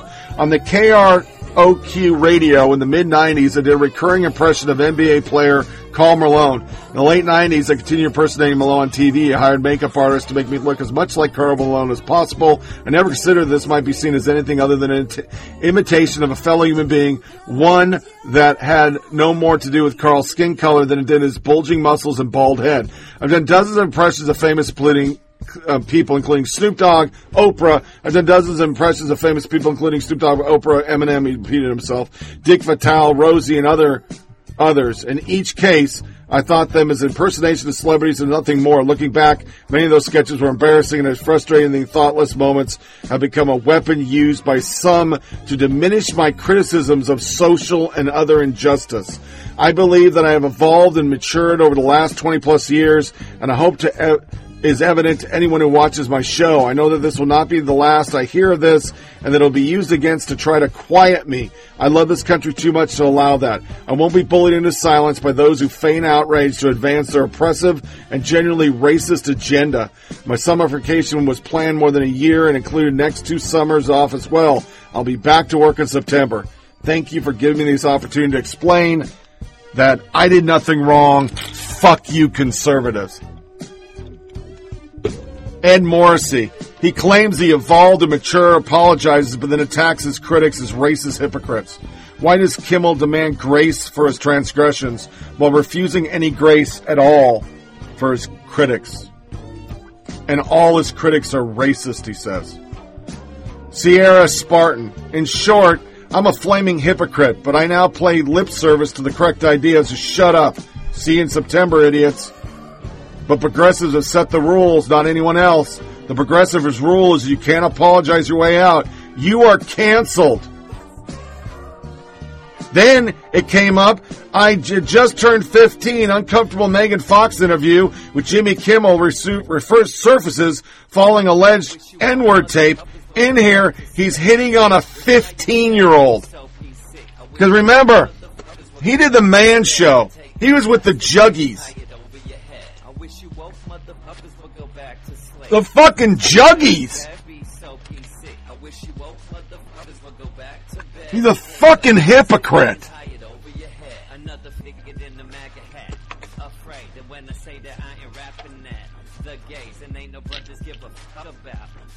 Sorry, I think my blood pressure.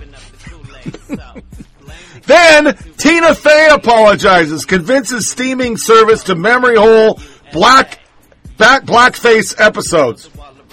E.T. Canada. I understand the intent is not a free pass for white people to use this image. I apologize for the pain they have caused. As we strive to do the work and do better in regards to race in America, we believe that these episodes feature actors in race-changing makeup are best taken out of circulation. Faye wrote in a letter obtained by Vulture, I understand that the intent is not to free pass for white people. Going forward, no comedy-loving kid needs to stumble upon these tropes and stung by their ugliness. They'll have to remove almost the whole show. Blackface is not only a racial trope in the show. Go all in or don't at all. You don't get a I'm sorry pass. Can we normalize taking the excuse out of racism? It's not funny. How you have a brain and not know blackface isn't cool. I'm sure some people said something back then too. I used to love her and pull her together, but I've recently realized that just 2 white girls who use black mannerism, slang, etc. for laughs. Yeah. Then we have this. Kristen Bell. This is the time to acknowledge our act of complicity. Here is one of mine. Playing the Molly in Central Park shows a lack of awareness of my pervasive privilege. Casting a mixed-race character with a white actress undermines the specificity of the mixed race and black American experience. So now all these people are pulling back and not doing their voiceovers for fucking cartoons. And what do we get for it? Do we get a think piece off the left going, there's a lot of liberals in blackface. In fact, we lionize a governor who was in a fucking KKK hood. No. Newsweek. Conservatives weaponize cancel culture to tame anti-Trump celebrities. Now remember, they've gone after everybody. They've canceled the fucking world. There are so many conservatives out of work. I mean, Roseanne Barr lost her fucking show over posting a meme of a racist, terrorist, sympathetic piece of shit and saying she looked like somebody from Planet of the Apes. Kimmel's gonna get a vacation. Jimmy Fallon just has to go through 8,000 more episodes of white people are racist. He'll be back in business. Tina Fey won't fucking matter. And Governor Northam is carted out as a ally. But yeah, Miller, conservative weaponized something that is by description weaponized to use against people weaponizing the weapon. Alex Clark, spare us your crocodile tears because conservatives are insisting you play by your own rules. You made this bed, sleep in it. Sweet dreams. Charlie Kirk, has anyone noticed everyone who's been caught in blackface is a leftist? And I missed some. Here's some more. Howard Stern, Joy Behar, Sarah Silverman, Ted Danson, Gigi Hadid, Julianne Hough, Billy Crystal, Justin Trudeau. Yeah. Now that's a lot of fucking people. They're all lefties. Kathy Young, the left's cancel culture is vile. The right, hey, let's turn cancel culture around and clobber the left. Game is 10 times as nauseating because it's so flagrantly cynical. And that's how they're excusing it. They're excusing it because conservatives, they're just racist, because we say so. They're racist because they don't buy into white fragility. They're racist because they don't believe there's systematic racism. They're racist because we fucking said so. So the woke keeps spinning, and we get to this. Why it might be time to finally replace the Star-Spangled Banner with a new national anthem. Other articles by this wizard. Shamir talks I Can't Breathe song, Queer Rage. People on my team were leery about me being vocal. Her name is Lindsay Parker, and this is Yahoo News. Just going to read a little bit, because it'll just anger me, and I'll punch something. The only thing to hear to punch is my white hula girl. I replaced my hula girl with a new hula girl because her skirt's all fucked up. I've had a hula girl on my dashboard forever. It used to be an Hawaiian hula girl, but then people started getting fucking canceled for it. So I bought a white 50s hula girl. It's really cute. Way more expensive. And my wife repainted it. It's got a cute polka dot bathing suit on. In an increasingly anti-racist era when problematic iconography, ranging from Aunt Jemima, Uncle Ben, to even Dukes of Hazzard, General Lee Carr, and a country band, Lady Antebellum's name being reassessed, revised, or retired, America's national anthem, A Star-Spangled Banner, seems to be striking a wrong note. Last week, protesters in San Francisco toppled a statue of Francis Scott Key, a known slaveholder, who once said that the African Americans were a distinct and inferior race of people, blah, blah, blah. This week, Lion Morales, an Afro-Latinx student at New York Urban Assembly School for Performing Arts, refused to sting the Star-Spangled Banner at her virtual graduation. Explaining in the Wall Street Journal, it was quick to do it because we want clicks too. With everything that's happening, if I stand here and sing it, I might be complicit to a system that has oppressed people of color. Instead, she performed Lift Every Voice and Sing, a hymn widely considered to be a black national anthem. So is it time for the country to dispense the Star-Spangled Banner and adopt a new anthem? With less troubling history and inclusive message?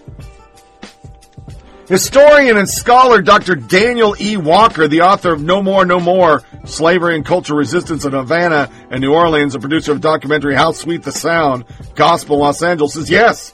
The 53-year-old in me says we can't change things that have existed forever, but then there are these young people who say that America needs to live up to its real creed. And so I do side with the people who say, scrub that shit. Activist and journalist Kevin Powell, author of a new book, When We Free the World, by killing all white people. That's not the title, but that's the implication. It says it's important to understand the song's racist legacy and Trump. Yeah. I'm scanning down.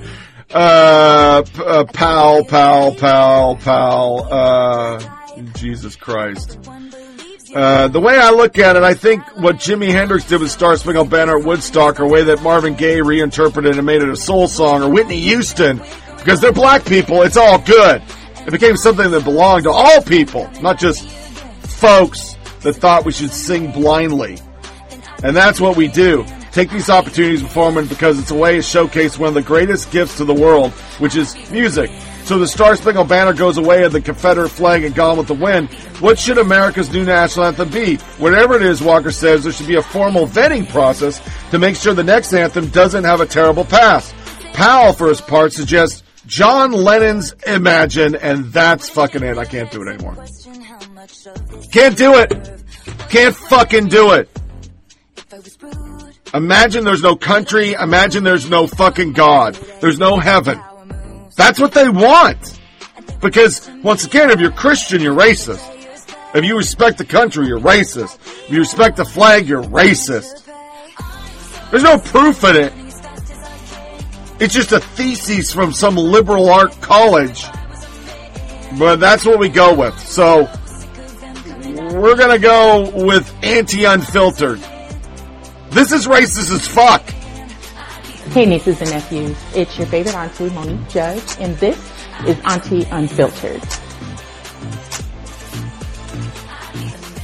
Today on Auntie Unfiltered, we are going to discuss the way America, 3Ks, gaslights black people, because she does. And it happens all the time, and we really need to discuss it because there has to be something done about this, right? So, in the wake of George Floyd's murder at the hands of the Minneapolis police, in cities all across the nation, people have been resisting, protesting, showing up to city halls, to mayor's offices, to district attorney's offices, to police headquarters, demanding justice, demanding that police departments be defunded, demanding that bad police be prosecuted. And now we have a bunch of companies coming forward because they see it's not going to die down, right?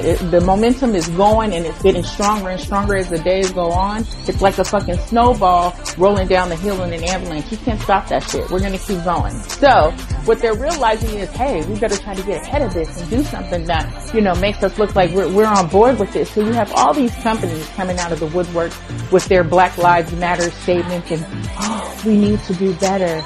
And all of that. And I want to address that right now because on the surface, that's just what these things are. It's very superficial. And that's a form of gaslighting black people because sure, you can tell us that you're on our side, but aside from making a post on social media or on your website, what else are you doing to help black people? Like, what are you doing that is moving our cause forward? How are you helping us get to our greater end goal? Like, what are you doing? So, some examples of this would be like, for instance, a lot of companies have now decided they want to give their employees Juneteenth off. Now, even our parent company decided that. So at the root, we are a black media organization, but we are a media organization within a larger media organization, right? Our parent company is Geo Media. And so now Juneteenth is a Geo Media holiday where not just the root gets the day off, but everyone, Deadspin, Jezebel, Gizmodo, Kotaku, everyone gets the day off now for Juneteenth. And a lot of companies have done this. And so my question to these companies that are doing this, mine included, is what else are you doing to help black people? What about your black employees? Do they feel taken care of? Do they feel, appreciated? Do they feel represented? Is your company, do you have a diversity committee? Is your company helping to further those causes? Like, are you listening to black people? Or are you kind of just on this train doing your own thing where you're claiming that you're helping, but you're really not, right? That's an important thing to address.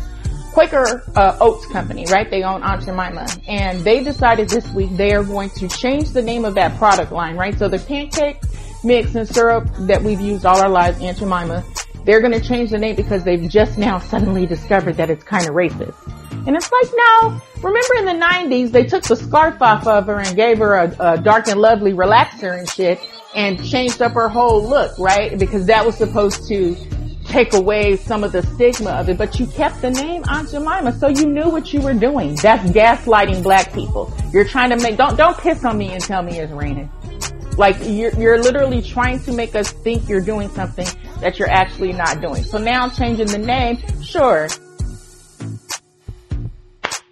That's my slow clap for you, Quaker Oats. Now you're doing it, and that's fine, but what else are you doing? How do your black employees feel at your company? Do they feel valued?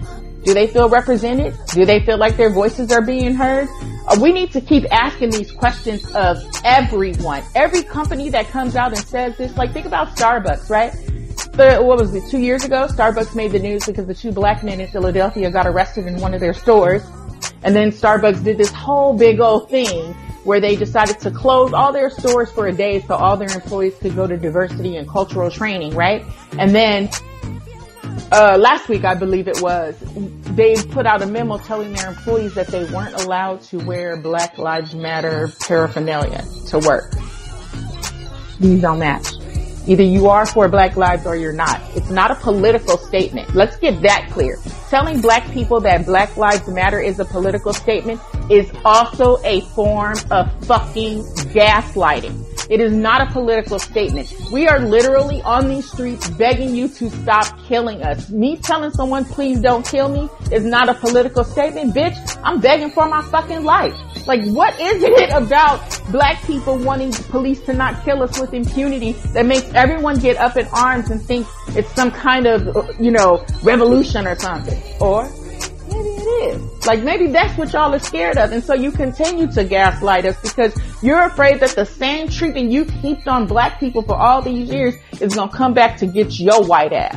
I want you to sit with that, and I want you to think about it, and I want you to analyze where you are with it, because y'all stay gaslighting us and we stop. So I applaud the companies coming forward, but we definitely need to know what your plans are besides putting up a social media post. All you actors in Hollywood who made that long ass video talking about, I accept responsibility, fuck y'all. Okay, first of all, you're actors. So that could have just been acting in that video. You want to impress me? Be like Seth Rogen, who got on his Instagram and fucking made a post and then dared a racist to come in his comments and say something. He proceeded to cuss every single one of them out. Take some kind of action. Don't just make posts on Facebook and tell us that you're down with us. We want to see how down you fucking are. Now, as always, I want to hear from you. If you have a question, if you need advice, if you even have a topic that you think you want to hear your auntie discuss, hit me up at auntiesubmissions@theroot.com, and I'll see you guys next week. Bye. The only gaslighting going on in the country is by liberals, BLM, that everybody's racist. That's gaslighting. If you don't agree with BLM, you're racist. That's gaslighting. If you think the American flag is not racist, that's gaslighting. Everything's gaslighting. It's not America shutting blacks up right now. It's black people shutting up Americans. It's simple as that. And I'm not saying all blacks. I'm not saying anything racist. I'm saying facts. BLM has hijacked the entire world and got everybody believing that only black people die of COVID and that also black people shouldn't have to wear masks and all the stupid shit that we just keep going over and over. We end with our...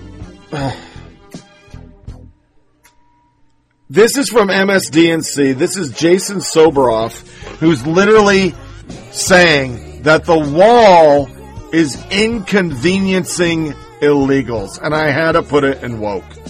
And after that interview, there were predictable attacks from some in the media saying, this is a hoax. There's not really new wall there, even though I was standing there looking at it, not just taking the president's word, but using my own eyes, but also talking to Border Patrol agents who were there, who said, there used to be just like a crickety old fence that was broken down, and they said that Mexican residents would literally climb over that fence and then go to their spouse and say, here, hand the kids over. Yeah. This is what Border Patrol agents were saying, folks. This is actual facts. And they said then these Mexican residents would literally just walk into San Diego and all of a sudden be in America illegally. Yeah. And now because of these two walls, they're not doing it. They say that the Border Patrol agents say, not the president, that there have been 0 Mexican residents to be able to get over both walls. Jacob, I want to go to you. I'm so glad you're there. You're in a place you're so familiar with. You've done so much work there. In front of the border wall, particularly where President Trump is going to be today, signaling, obviously, he's going to make immigration another key issue, as he did in 2016. But why there? Well, Chris, this is where much of the new, and we should be really clear. I mean, I think there's a sort of an online conversation about what's replacement wall and what is new wall. Much of the new wall, and yes, much of it has replaced old wall, is here in this part of Arizona. But I think it's a mistake to sort of dismiss that as replacement wall. What the president has done, and they're signaling that this is the 200th mile of new wall, replacement wall, whatever you want to call it. The bottom line is what this wall will do is going to have drastic effects, and it will make border enforcement along the southwest border much different. It will force migrants, as has border enforcement strategy along the southwest border for decades, into more dangerous and deadly territory as they try to cross. And that's something, frankly, the top Homeland Security official Ken Cuccinelli confirmed to me in a tweet publicly just over the course of the last hour. The president wants everybody to know this. He wants everybody to know he's still focused on what's happening here at the border. But there is a much larger story taking place while he comes here, and that is the explosion of coronavirus cases here in Arizona. That's why I'm wearing a mask, standing in the middle of nowhere next to this border wall. 2 workers working on this very wall that the president is going to come and see today were diagnosed with the coronavirus. It is something that is happening here. It's something that is unavoidable, and it is a cross-border phenomenon that the president has not been able to wrap his hands around, and that's something that he's going to have to face when he's down here today. Unfucking believable. So, before we go into PCU, and it's just a soundbite, I wanted to cover 6 heroic members of law enforcement that our media will never talk about. Because as I talked about in Part A, if you say anything positive about law enforcement, you are crushed by the mob. David Dorn's number 1. We know about him. 2, Cameron Kinski. Cameron Kinski, a sheriff deputy in Palmdale, California, recently saved an 11-month-old boy from choking. It was all over Twitter. Nobody covered it in the media. David Patrick Underwood. Federal protective officer David Patrick Underwood was killed in a drive-by shooting during BLM protests in Oakland. According to local CBS affiliate in San Francisco, the 50-year-old Underwood was gunned down while working as security at Oakland's Ronald V. Delium Federal Complex. We covered it. William Kimbrough. A South Carolina deputy saved a 12-month-old baby last June. Kimbrough body camera captured the anxious moment as he diligently administered CPR. I saw it.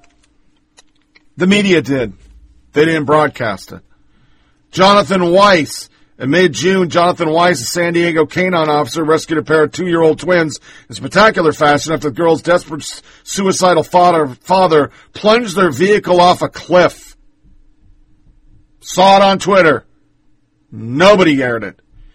Stephen Williams, an appointed emotional service for Sergeant Stephen Williams of Moody, Alabama. Some 1,000 mourners came to pay their respect for his ultimate sacrifice. According to AL, Williams was recently shot and killed in a gunfight after responding to 9/11 call, making a local Super 8. Our media doesn't cover that. It doesn't fit the narrative, so why would they cover it? Because it just makes more sense to dog police. It's what the cool kids do. And because the cool kids do it, well, that's what we're going to do. We're going to keep doing it because we're scared of the goddamn mob too. Let's be honest. They truly are scared of the mob. I've done this segment on the show before, but some of it's just funny. I got to play this by itself because this is what it feels like on TV and social media.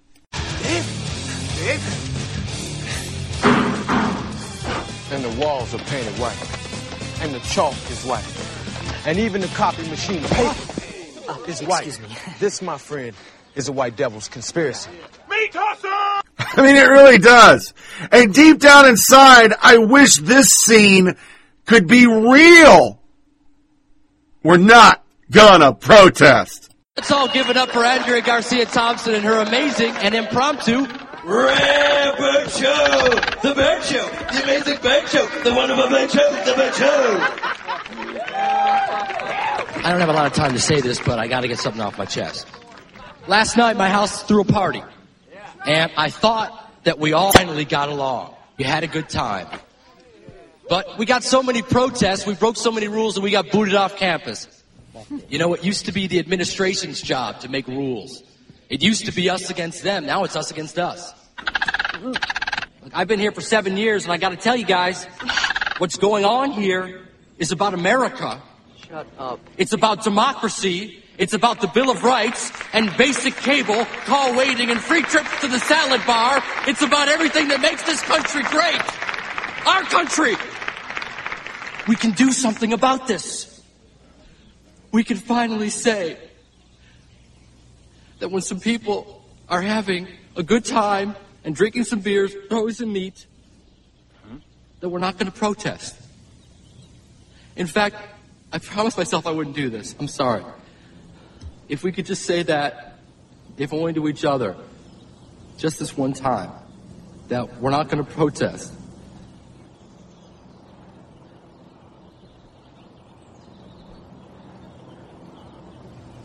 That we're not going to protest? We're not going to protest! We're not going to protest! We're going to protest. We're not gonna protest. We're not going to protest! We're not going to protest! We're not gonna protest. We're not going to protest! We're not gonna protest. We're not gonna protest. This is not good. This is really not good. Protest!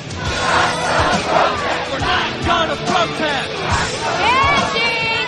Candies, right here. We got placards here. Placards here, we got them. Okay, we got placards here. We got placards for everybody.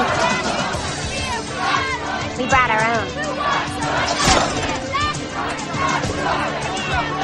We're not going to protest! Ladies and gentlemen, please take your seats. Everyone, please take your seats. Be quiet. I am asking you to be quiet, everyone. Be quiet.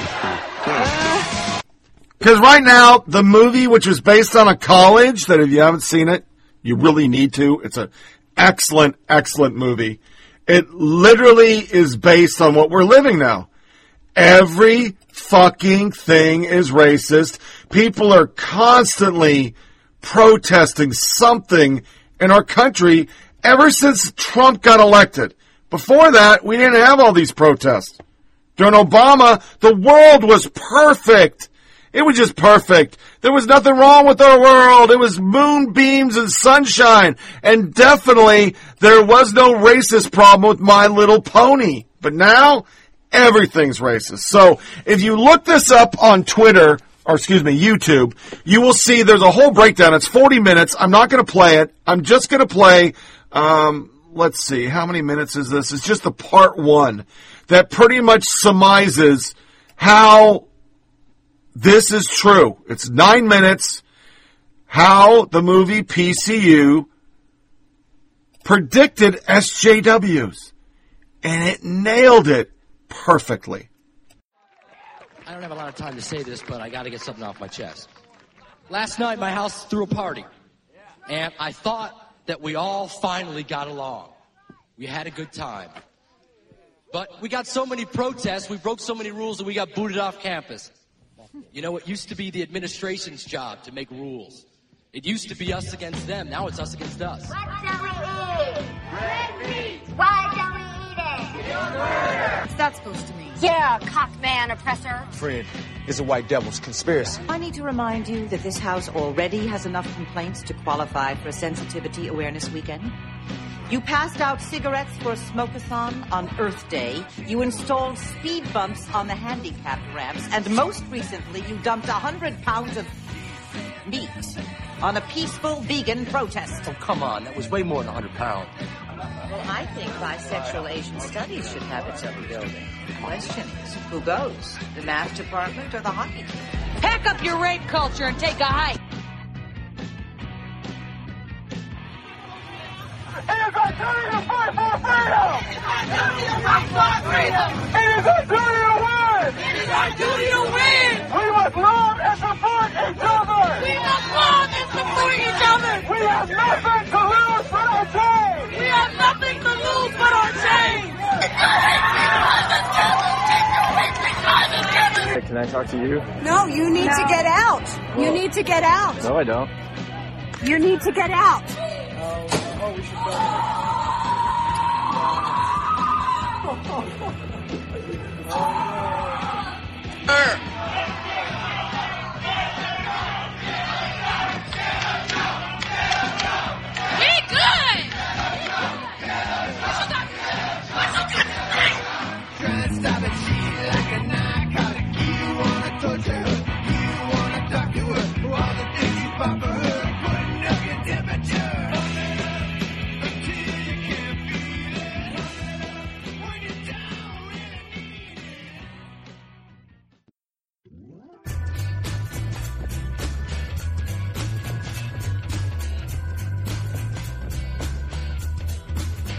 Man, there is some weird shit happening on campuses these days. Mark, just stand there.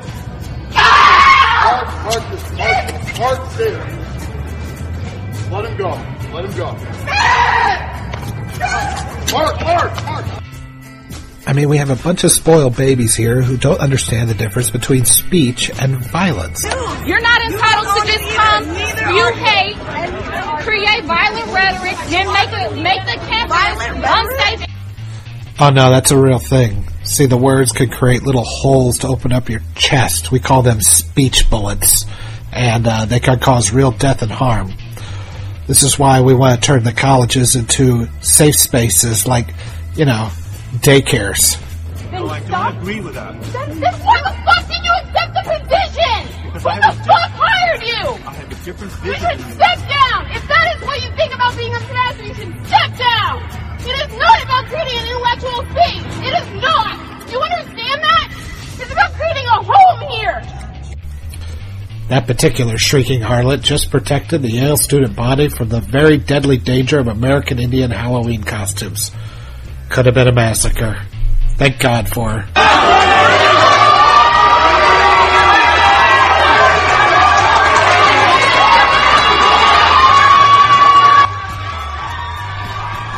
Oh my God, what is that? Is that period blood? I don't even know what to make of this one.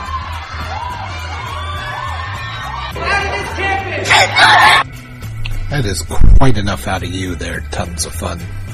Seriously. College students acting like morons is nothing new. What is new is that we have a whole group of professors not only joining in, but acting like mafioso enforcers for their ridiculous style of groupthink. Hi, media. Can I talk to you? No, you need to get out. Well, you need to get out. No, I don't. You need to get out.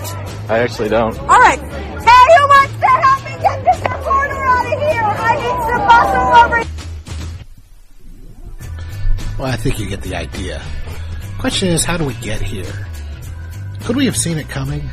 Well, as it turns out, there was a movie that did see it coming, and it was now, in my opinion, the most important movie in the last 25 years.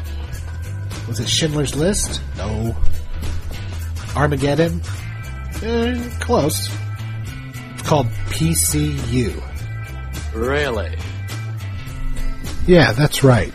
This little-known throwaway college frat pick that came at the tail end of the party movie phase that started with Animal House is now the most important movie you can watch today.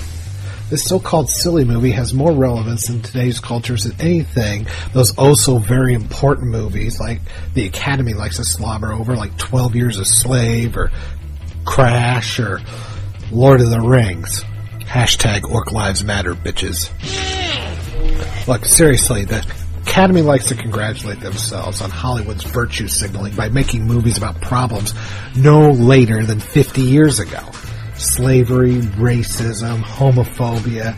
Showing America's past faults is like porn to these people. Hey, Hollywood, we get it. Next up for your consideration, Loving.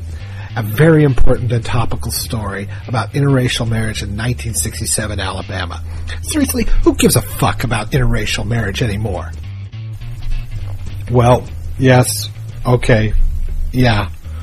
But the rest of Western civilization, hey Hollywood, we get it, and we fixed it years ago. The fucking Jeffersons were more relevant than you guys are. And PCU is more relevant today than any of the self-hating dreck we're forced to fawn over. And why is it so relevant? Well, that's the point of this in-depth analysis. Just try to relax.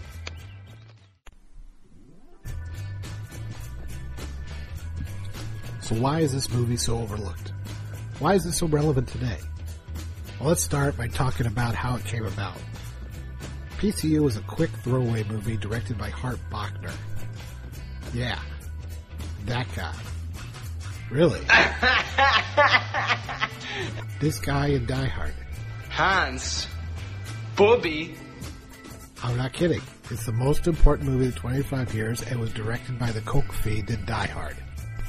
You remember the guy who tried to make a deal with Severus Snape and got blown away. Oh, wait, that was Takagi.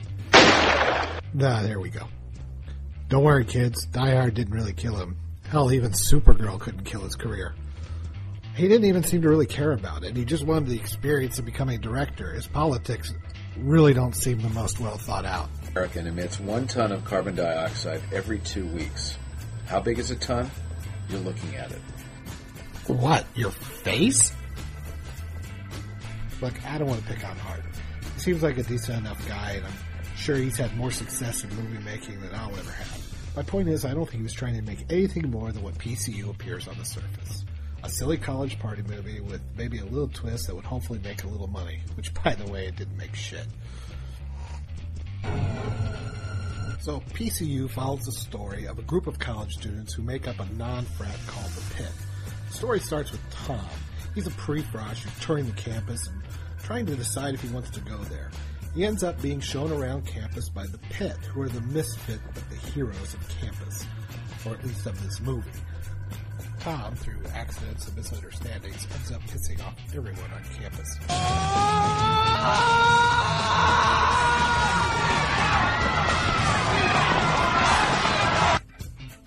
Meanwhile, the president of the campus is trying to get The Pit booted off campus because she just doesn't... They don't conform. She uses an excuse of damage assessment and charges them $5,000. She assumes they won't be able to pay. The Pit throws a giant party, raises the money, but the president had a double secret probation going on that the party violated, so they get booted off campus. You're out of here. The Pit gets everyone to support them during an important celebration to get her fired. You're fired, Thompson! And the Pit students back in. Tom decides to come to Port Chester in the fall, and the bad guys get their comeuppance. So if you look at the plot on the surface, it's pretty standard stuff. The devil's in the details, my friends. Symbolically, there's a ton going on here. Symbolism that was never intended, I'm quite sure. This is symbolism I say is in the movie now, given the state of universities and the culture war now. You may not see it the same way, but my way is correct. Shut the fuck up, Nietzsche. It's funny because the first time I saw it, I literally just went, oh my God, this movie's kind of true because it was just starting, in the 90s. It wasn't where we're at now. And college campuses were extreme with some extreme ideas, but now that shit's just child play compared to what we live today. So to close the show, I wanted to do a fun thing from now on, so we don't really do lighter fare, and do the soundbite of the day. And I thought these were perfect. It's a lady at a Florida hearing on COVID that just goes the fuck off. And she's Latina. And then an African-American man at the chop zone. He is tearing this chop zone down, and people come at him with knives and everything, and he just touches his gun, and he is throwing barricades, and it's like every person that is done with this in America, kind of like the email we read from Brittany, whatever the hell her name is, about done with COVID and grandma and all that shit, and she was called a grandma killer. That's where we all are. We channeled through her on COVID every American who's not part of this craziness, channeled through this African-American man who is just fucking tossing shit and saying, I'm done. I'm just done. And it is the soundbite of the day. Well, my gosh. What can I say except, Debbie, you're going to Paris, and this is the final answer heard all around the world. He's won $1 million.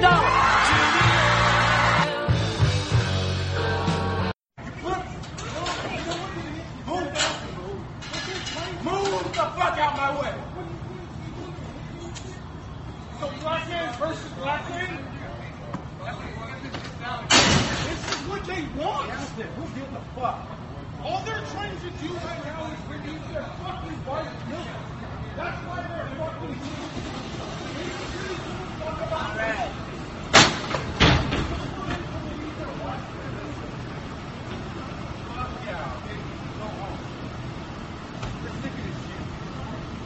all you guys. Go home.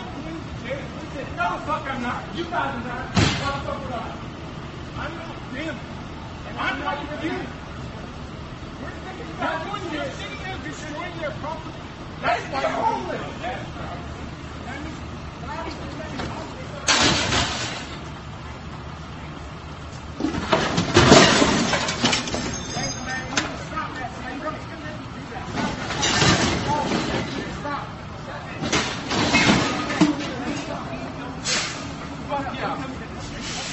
I did get it. I was glad. Fuck you. Stay here. You literally cannot mandate somebody to wear a mask knowing that that mask is killing people. It literally is killing people. And we the people are waking up, and we know what citizen's arrest is, because citizen's arrests are already happening, okay? And every single one of you that are obeying the devil's laws are going to be arrested. And you, doctor, are going to be arrested for crimes against humanity. Single one of you have a smirk behind that little mask, but every single one of you are going to get punished by God. You cannot escape God. You cannot escape God. I'm going to say that again. You cannot escape God, not even with the mask or 6 feet. Okay? 6 feet, like I said before, is military protocol. You're trying to get the people to train them so when the cameras, the 5G comes out, what? They're gonna scan everybody. We gotta get scanned. We gotta get temperatured. The kids have to go to school with masks. Are you insane? Are you crazy? I think all of you should be in a psych ward right the heck now. Because none of you know what the hell you are all talking about. This is insane. And then you want to open this meeting with a prayer to God. Are you praying to the devil? Because God is not listening to that prayer. Because all of you are practicing the devil's laws. What happened to Bill Gates? Why is he not in jail? Why is Hillary Clinton not in jail? Why are all of these pedophiles that are demanding you all to listen to their rules? Why are they not in jail? Oh, is it because you're part of them? Are you part of the deep state? Your time has expired. The deep state is going down. And if any of you are in the deep state, you're going down. Good on them both. So this wraps up another episode of Flyover Politic Podcast. Please feel free to share this with your family and friends. And send comments to foppodcast@gmail.com. foppodcast@gmail.com. You can get this show on SoundCloud, Podcast Addict, TuneIn Radio, Google Play, iTunes, Blueberry, Stitcher, Down, and Pocket Cast. Remember, check out our Twitter page at Fop Tony Reed. I'm not going to talk about Parler yet because I really don't think it's all that it is. Our next show will be Wednesday, 1 July, year of our Lord 2020. Until then, disconnect from all your devices. Don't give the spend some time with your family. And once again, remember, you have a voice. You're able to talk in this country. We will have a Biden presidency, and they're going to go crazy.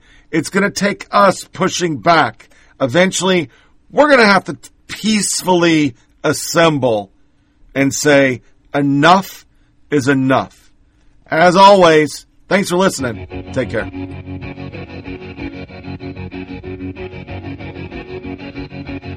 Thank you for listening to Flyover Politic Podcast. Please check out our Facebook page at FOP Podcast and Twitter account at FOP Tony Reed. Remember, it's a short ride. Make every day count. I'm the sun and the air of a shyness that is criminally vulgar. I'm sun and air of nothing in particular.